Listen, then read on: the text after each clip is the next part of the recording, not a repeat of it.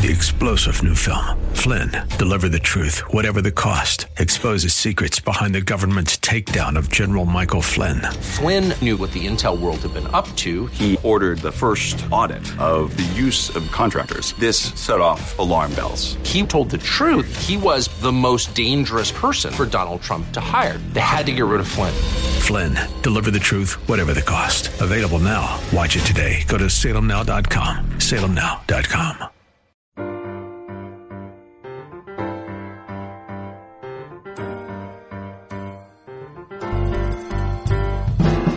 Welcome to His Life Revealed with Pastor Todd Granger of His Life Fellowship in San Antonio, Texas.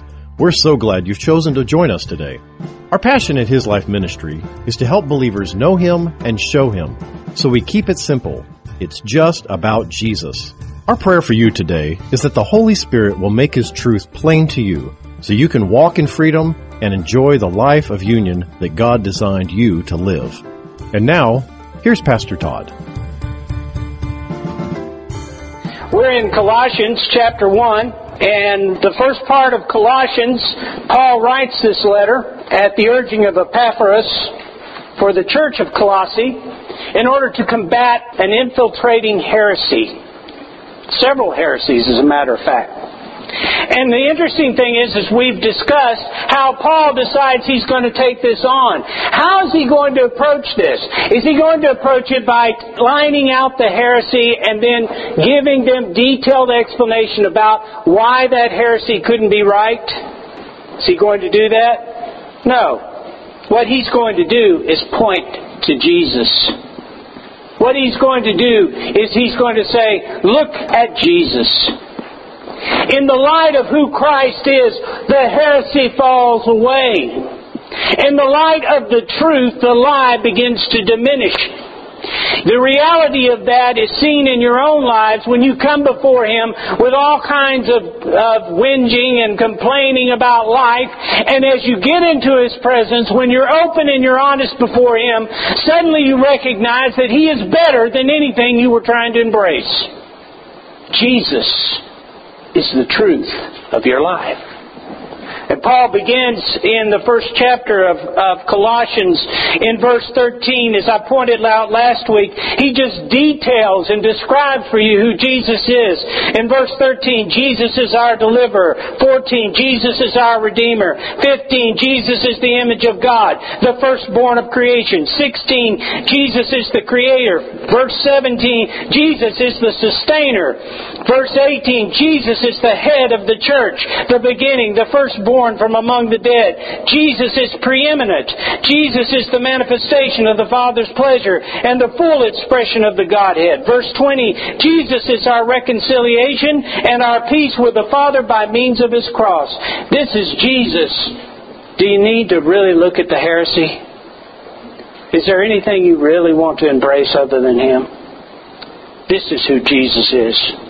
Paul demonstrates that the greatest way to defeat a lie is to be set free from deception and sin is to know the truth. Who is Jesus? John 8:32 says, and you will know the truth, and the truth will set you free. Capital T. Who sets you free? And you will know the truth, and the truth will set you free. Now look, guys, that is not just having Jesus as your Savior. That is knowing Him. In knowing Him, when you get before Him and you recognize His presence and His power in your life, you know Him, and as you know Him, the truth begins to set you free from all of the baggage that you brought into the room. Because if you refuse to know Him, you can have Him as your Savior, but if you refuse to know Him, the opposite of knowing the truth and truth setting you free is what? Bondage. Bondage. Many times in counseling, what I hear is people reciting for me their bondage, and I keep coming back and say, well, what about Jesus? Well, we want to look at our bondage. No, but what about Jesus? Well, that's wonderful. We all have Jesus, but I've got all these... No, but what about Jesus? Know the truth. Know Him. And in knowing Him, you can find the freedom you're craving. Because if you had all of your problems answered in this moment, it wouldn't set you free. Because you can have money and be in bondage. You can have marriage and be in bondage. You can have children and be in bondage. You can have the wealth of this world and all that this world offers and be in bondage. There's only one who sets you free. It's Jesus. Nothing else. Paul is saying to the Colossians, this Jesus who the heretics among you seek to marginalize is your life. The gospel is Jesus, and Jesus is your truth, and I, Paul, am a minister of His. We finish with verse 24. Colossians 1:24 says, even now I rejoice in the midst of my suffering on your behalf. And in my own person I am making up whatever is still lacking and remains to be completed on our part of Christ's afflictions, for the sake of His body, which is the church. As I pointed out to you last week, this is not redemptive suffering. Jesus paid it all. When He cried out, it is finished, He meant it. And it is finished. Jesus took care of it all at the cross. There's nothing left to be paid.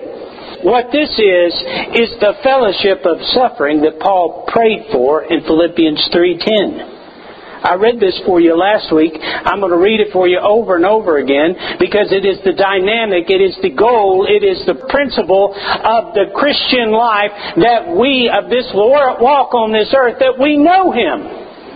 Look at Philippians 3:10. For my determined purpose, this is Paul, that I may know Him, that I may progressively become more deeply and intimately acquainted with Him, perceiving and recognizing and understanding the wonders of His person more strongly and more clearly, and that I may in some way come to know the power outflowing from His resurrection, which it exerts over believers. Now listen, and that I may so share His sufferings, as to be continually transformed in spirit into His likeness unto His death. Through suffering, Paul shared the strength and the life of Christ. That life that allowed Paul to live to a greater reality than his circumstances. This is the freedom and the liberty of the Christ life that the Christian so shares the Savior's life that he does not see his suffering as his own, but he sees it as fellowship with his Savior. Wow. That I could actually fellowship with my Savior in the midst of all the troubles of this life. What a concept. That I could know Him deeper and more intimately because the troubles of this life drove me to the truth that my life is in Christ, not in the circumstances. And Paul, that he in prison could sit there with chains on his hands and lift his hands towards heaven and say, thank you, Father, that I am living here with my Christ, with my Savior, who is my life. I am a prisoner of Christ. That's what he says. In fellowship with Him. You see, Paul didn't see himself chained to a Roman guard. He saw himself literally in bond with Christ. Paul makes the point that this union with the body of Christ is also affirmed in the rejection of the world. The rejection that we receive from this world affirms the truth that we are in union with Christ. Christian. The enemy and the sin-cursed world will never cease its attack upon the person of Christ until the day of judgment. Your struggle in this life against sin and the pull of the world is evidence of the ongoing fight. Did you ever look at it that way? Do you ever look at all of the things that you think are going against you and say to yourself, you know what, the reality of this, the reason I'm struggling with these things is because I'm trying to settle them and find peace in circumstance rather than embracing the truth that I am His child and that He has settled everything before me, that I go forth as more than a conqueror, that He is my life. My life is not getting the house paid off. My life is not being able to meet the bills. My life is not being able to get along with my wife. My life is not being able to make the children behave. My life is not being able to have the job that I want. My life is not having all the money in the bank that I desire. My life is Jesus and nothing else. So in that, I rejoice. and the attacks of the enemy, the difficulties of this life. I'm not talking about you being beaten beyond recognition, the rods, the drowning, or whatever, all the things that Paul mentions that he had to go through. Although that might be your lot, if it is, you're going to know Jesus right up close and personal. He delighted in it. What I'm talking about is the day-to-day struggle of life that this world, this sin-cursed world, presents to you. That you may know Him in the fellowship of His sufferings. This world rejected Him, they will reject you. It is in this struggle and suffering that the strength of Christ is most often revealed. As we appropriate His strength, we are affirmed in His love. For us, it is fellowship with Him. See, Paul makes it real clear that the goal of his life in 3:10 is not comfort. It's Jesus. It is being in union, knowing Him. Paul, when he was teaching, also makes it clear that participating in that life and knowing Him is also part of being a part of the body of Christ. It's part of his union with the body of Christ. You see, Paul expressed his love and identity with Christ through the body of Christ. And they were never inseparable. Whenever Paul goes to a church and he speaks to a church about knowing Christ, about growing in His love, about being affirmed in His love, about the foundation of knowing Christ, he immediately turns to the body of Christ and he says, you are one, you are joined together with the head in Jesus. In every church that Paul goes to where they're having difficulties, you find him laying down this principle. You need to know and recognize your union with Christ as a body. As a body. When we don't do that, when we begin to separate ourselves off, we lose a lot of the affirmation, a lot of the spiritual truth that is revealed in the people around us. You see, you don't know Jesus by yourself. You know Jesus also through the lives around you. You don't experience Christ alone. You are divinely connected as members of the body of Christ.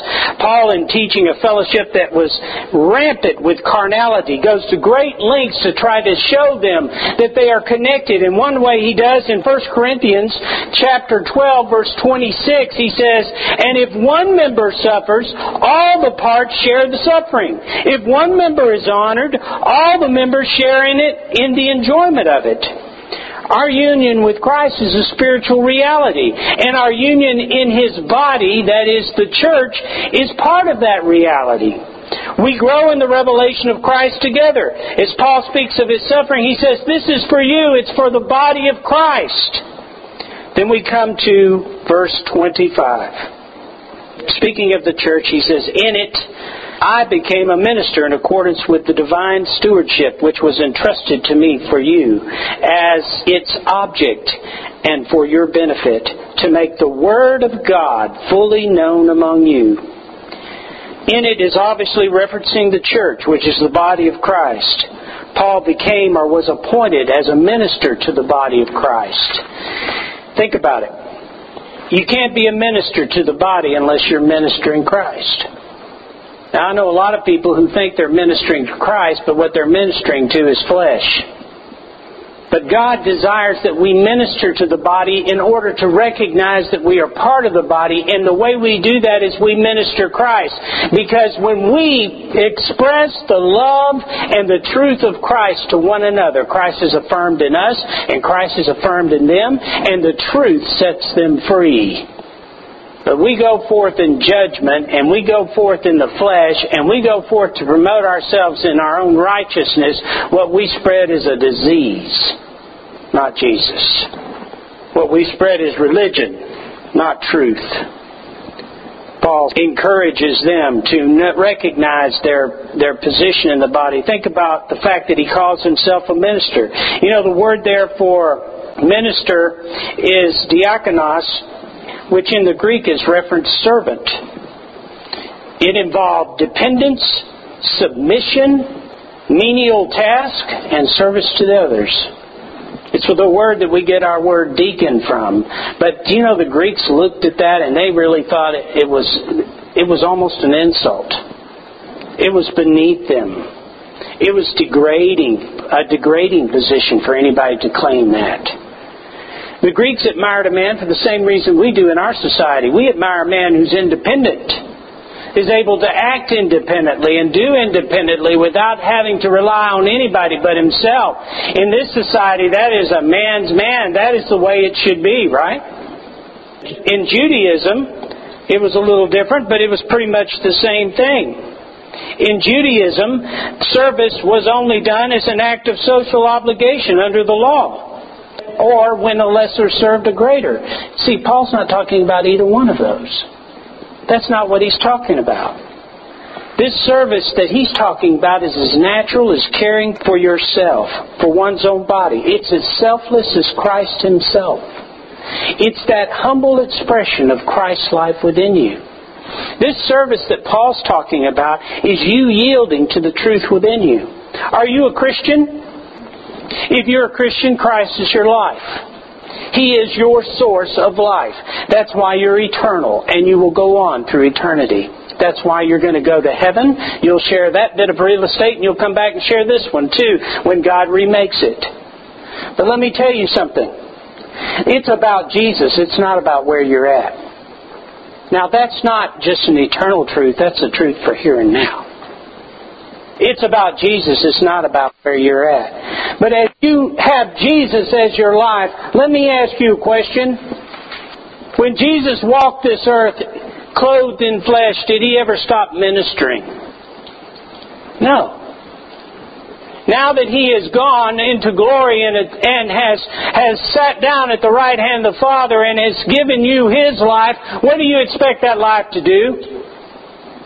Minister. Because Jesus doesn't stop ministering. But here, look at the principle. When Jesus walked upon the face of the earth, He was constantly ministering, and He ministered to all manner of folks. He went to the blind man, but He didn't heal every blind person, did He? He went to the leper, but He didn't heal every leper, did He? He went to this person and that person, and it almost seems random. But think of this. This was Jesus' ministry. Now, what is ministry again? It's servitude. It's servitude. So what was Jesus doing? What Jesus was doing is He was completely yielded to the Father as the Father's servant. Completely yielded to express the truth of the Father, the love of the Father, the healing of the Father here, the feeding of the Father there, the growth of the Father somewhere else. In every situation, everything that Jesus did was an expression of who the Father was. Jesus didn't come upon the planet to show everybody who He is as much as He came to the planet to show everybody who the Father was. If you don't believe me, read John. Jesus is the manifestation of the Father God and the Godhead. He is the full expression of the Godhead's intent, purpose, and heart. That's Jesus. He came to this earth to express all that God is in ministry. And never having an agenda of His own, never having words of His own, never depending upon His power or His purpose or His plan, He walked forward in confidence knowing that the Father's life was His own and that the Father's purpose and will would be done through His yielded heart. That's ministry. Now, what's Paul saying when he says, I'm a minister of the gospel? You see, the gospel is the life and truth of Christ. The gospel is the summation of all that Christ came to do and did and is doing. And so when Paul says, I'm a minister of the gospel, when he says, what he is saying is, I am a servant of the gospel. My life is completely yielded to the work of the gospel. Now, I want you to see this in combination of what I just read to you about Philippians 3:10 and the sufferings of Paul. Know this, that God took hold of Paul. He chose Paul. And he says, through you, Paul, through you, I'm going to express my life. I'm going to express who I am. I'm going to express the truth of my desire for my children. Paul continues, in it I became a minister in accordance with the divine stewardship which was entrusted to me for you as its object and for your benefit, to make the Word of God fully known among you. Now, is Paul saying that he says I was appointed as a steward, but he says it's a divine stewardship. Is he saying that he's divine? No, that's not what he's saying. What he's referencing is the source, the origin, and the appointment. He is saying that he was chosen by Christ, not because of his talents, not because of his intellect, not because of his natural ability, but Christ literally reached and chose him. Well, why do you think God chose him? You know, in John 15:16, he says, "You have not chosen me." This is Jesus speaking. "But I have chosen you, and I have appointed you. I have planted you that you might go and bear fruit and keep on bearing, that your fruit might be lasting, that it may abide, so that whatever you ask the Father in my name, as presenting all that I am, He may give it to you." You know what? Here's what happened. Jesus looked upon Paul in His omnipotent way, in His knowing through the Father. He saw Paul's heart. And what he saw was a man that was willing to say yes to him. That was willing to receive him. He chose Paul because he knew Paul would choose him. Now, God's not willing that any should perish. He would like us all to choose him. God said, "I sent my Son, Jesus, to die, for God so loved the what? World." Not the Christians, but the world. That He gave His only begotten Son. That means for every man. He gave it all for every man. That whosoever would believe, would choose, might have eternal life. Life through eternity. What life is eternal? It is Christ's life. Paul says, "I was chosen of Him. I was appointed of Him." Why did He choose Paul? Not because of Paul's ability. God didn't look at Paul and say, "Well, now there's an A-type personality. He's got a lot of get up and go. He wouldn't be afraid to go out there and witness for me. He would put it forth. He would be a strong testimony for me. He wouldn't fall away. He'd stay by the stuff. He's a faithful man. I can see faithfulness in him." Do you think that's true? No, all he saw was a man who was willing to know him, to receive him. You see, you've got every bit of the qualifications Paul's got. Because Paul was simply a minister of the gospel. And everything that Paul did, Paul never did. And all of his determination and all of his continued faithfulness was all based in the Spirit of God to which he yielded. Not in Paul's personality. You know, one of the biggest lies that the Christian has in terms of his service is that he looks at the people around him. He says, "Now I can understand why he's a Christian, why God would love him, why God would choose him, because, you know, he's dynamic and he can memorize Scripture and he can get out there and he goes out there and witnesses and he makes every church service, and look at him. You know, he's always got a smile." Sure, I would have chosen him as a Christian too, wouldn't you? No, God doesn't do that. He doesn't do that at all. What God sees in you is a heart that's willing to say yes. A heart that's willing to choose Him. And what He will place in you is what He has designed for you to express His life. The choosing, the divine appointment, was not based on what Paul could give Christ. Now listen to this. The choosing, the divine appointment, was not based on what Paul could give Christ, but what Paul was willing to receive from Christ. See, obedience is not what you can give God, but what are you willing to receive from God? Jesus says, "Love your enemy." You know what He's telling you? He's not telling you to create love. He says, "Are you willing to receive my love for your enemy?"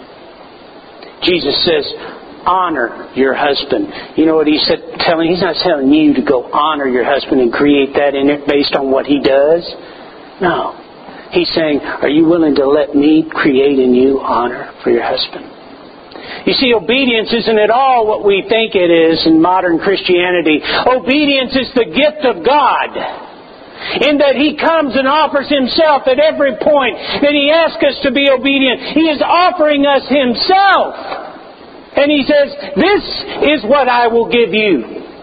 This is what I will express through you. Because your life is in me. Receive the truth. You were saved through your receiving, not your giving. And when we saw our need for a Savior, we received forgiveness and His life. When we, through salvation, received His life, we became ministers or stewards of that life, each being a unique expression of Him. Thank you for joining us today for His Life Revealed, the radio ministry of His Life Fellowship. We hope today's message has encouraged you to yield to His life in every situation, rest in His life, moment by moment, and receive from His life all that you need to show Christ in this world.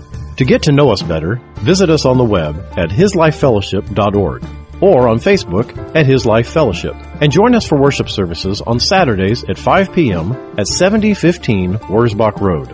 If this message has blessed you, you can help support this program with your gift to His Life Ministries, P.O. Box 781-529, San Antonio, Texas, 78278.